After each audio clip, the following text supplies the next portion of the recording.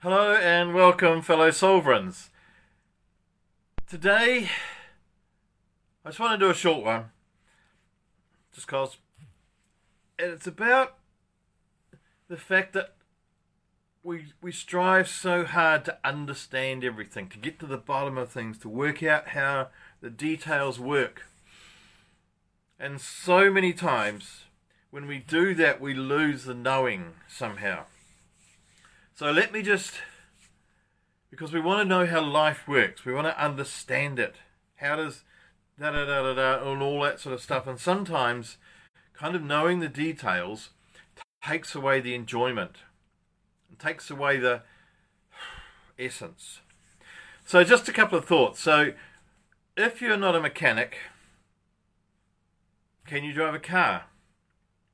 So we don't need to know how a car works and all the pistons and stuff that goes on. I don't know. But I still get to drive a car. And I enjoy it. I love travelling. So understanding doesn't help us enjoy travel. We just get in the car and push levers and away we go. We let the car just do whatever it does because it does. And I suspect that you're probably not a doctor or a physiologist and understand how the human body works. But we can still enjoy sex. Sorry, I should call it making love because Australians think, well, they don't know what I'm saying when I say sex. There is confusion between us. But we don't need to know how it works to enjoy it. That's all I'm saying. And that relates to so many things. And when we try and reduce things down to their kind of how does it work and their elements, we seem to lose the essence of it. And in science it's done so often, they call it that reductionism. So we have a plant or an environment, and then scientists will come in and go, well, what's the vital ingredient that makes this work? And we'll extract that and then we can sell that. And what's an example? So in New Zealand there's a plant called the kawakawa plant. It's quite a big bush, can grow into a tree.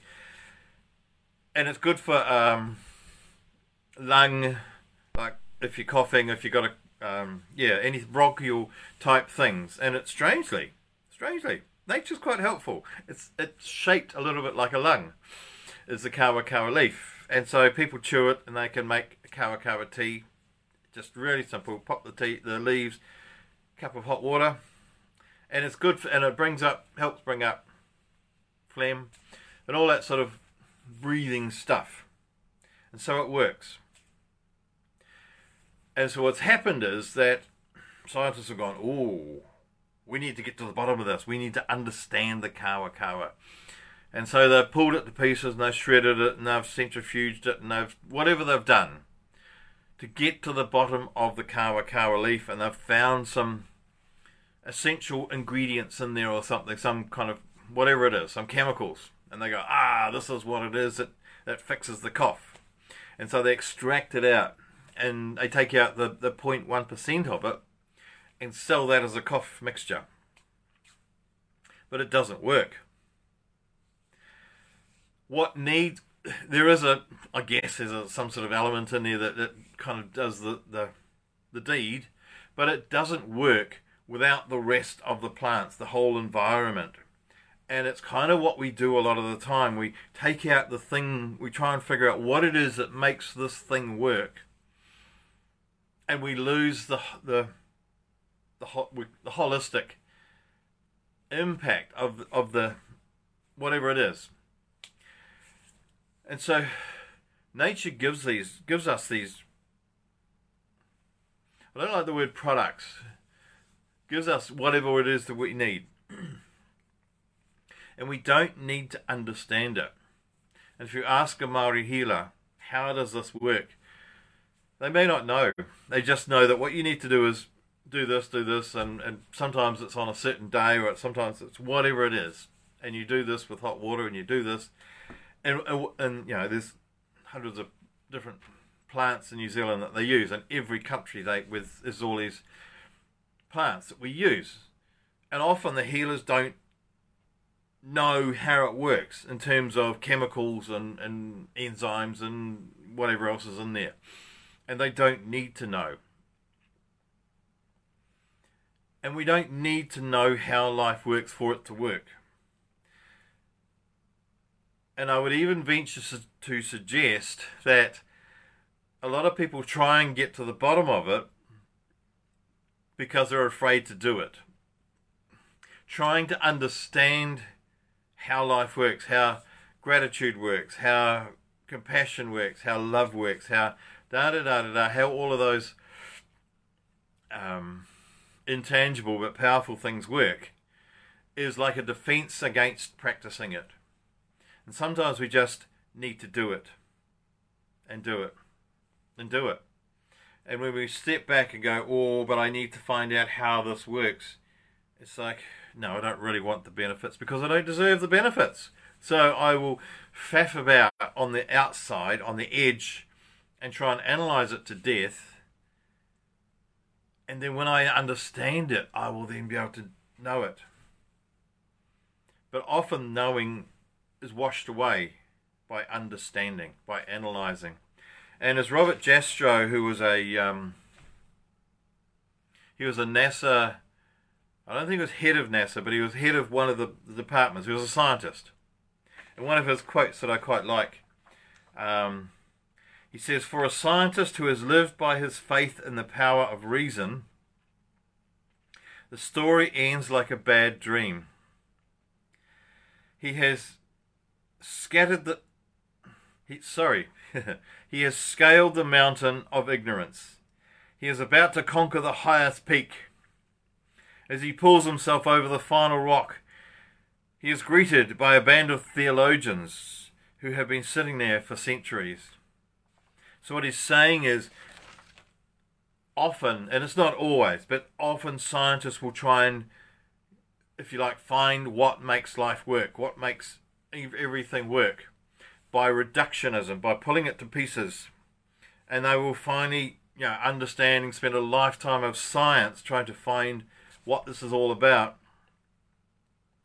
And eventually get there, and as he calls them, theologians, just wise people, whatever they are, some wise old fellow sitting on top of the mountain who just knew anyway. Just knew the answer without necessarily understanding it. And so understanding can get in the way. And it's like intuition. We know it works. Or what do we call it? Super consciousness. There's lots of other words for it. Trying to understand how it works actually gets in the way of it working.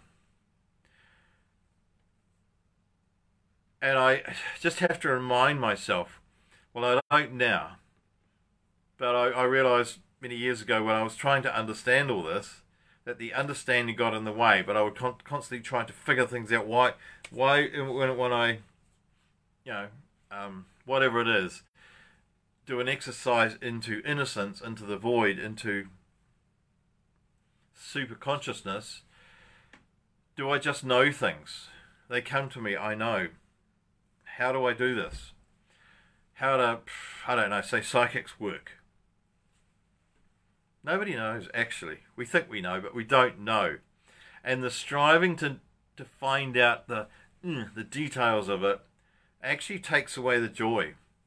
And I just feel like even with making love, if I was to know all the bits that go on in my body and in someone else's body and whatever happens, things that move and get bigger and get smaller, and if I knew the details, it would kind of take away the enjoyment. And so sometimes knowing or understanding takes away the experience of just being in it, or a car. I mean, obviously we do need people who understand cars or computers and washing machines and stuff in our lives. We need people that do that. But I don't know how many people need to know how to run a car. Perhaps 1%, if that. The rest of us just need to get into damn things and enjoy the journey.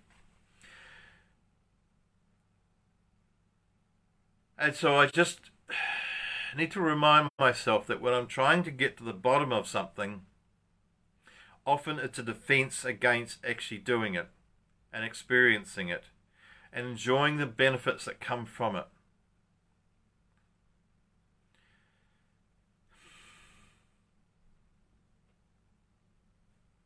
And that's it. I just wish you the joy of knowing, the joy of not understanding, and seeing where that takes us. And I wish you a wonderfully inventive but a not understanding kind of day. Just seeing things as they are, not needing to know, not needing to label, not needing to see everything in some reductionist way. It's kind of hard because we like to label things and we like to put things in boxes. So let's have an unboxing day and just enjoy what is without analysing. Because as I was told some time ago, that analysing is shitty thinking. Let's not analyse, let's not analyse. Let's just observe and enjoy. And I bless you and all who sail in her.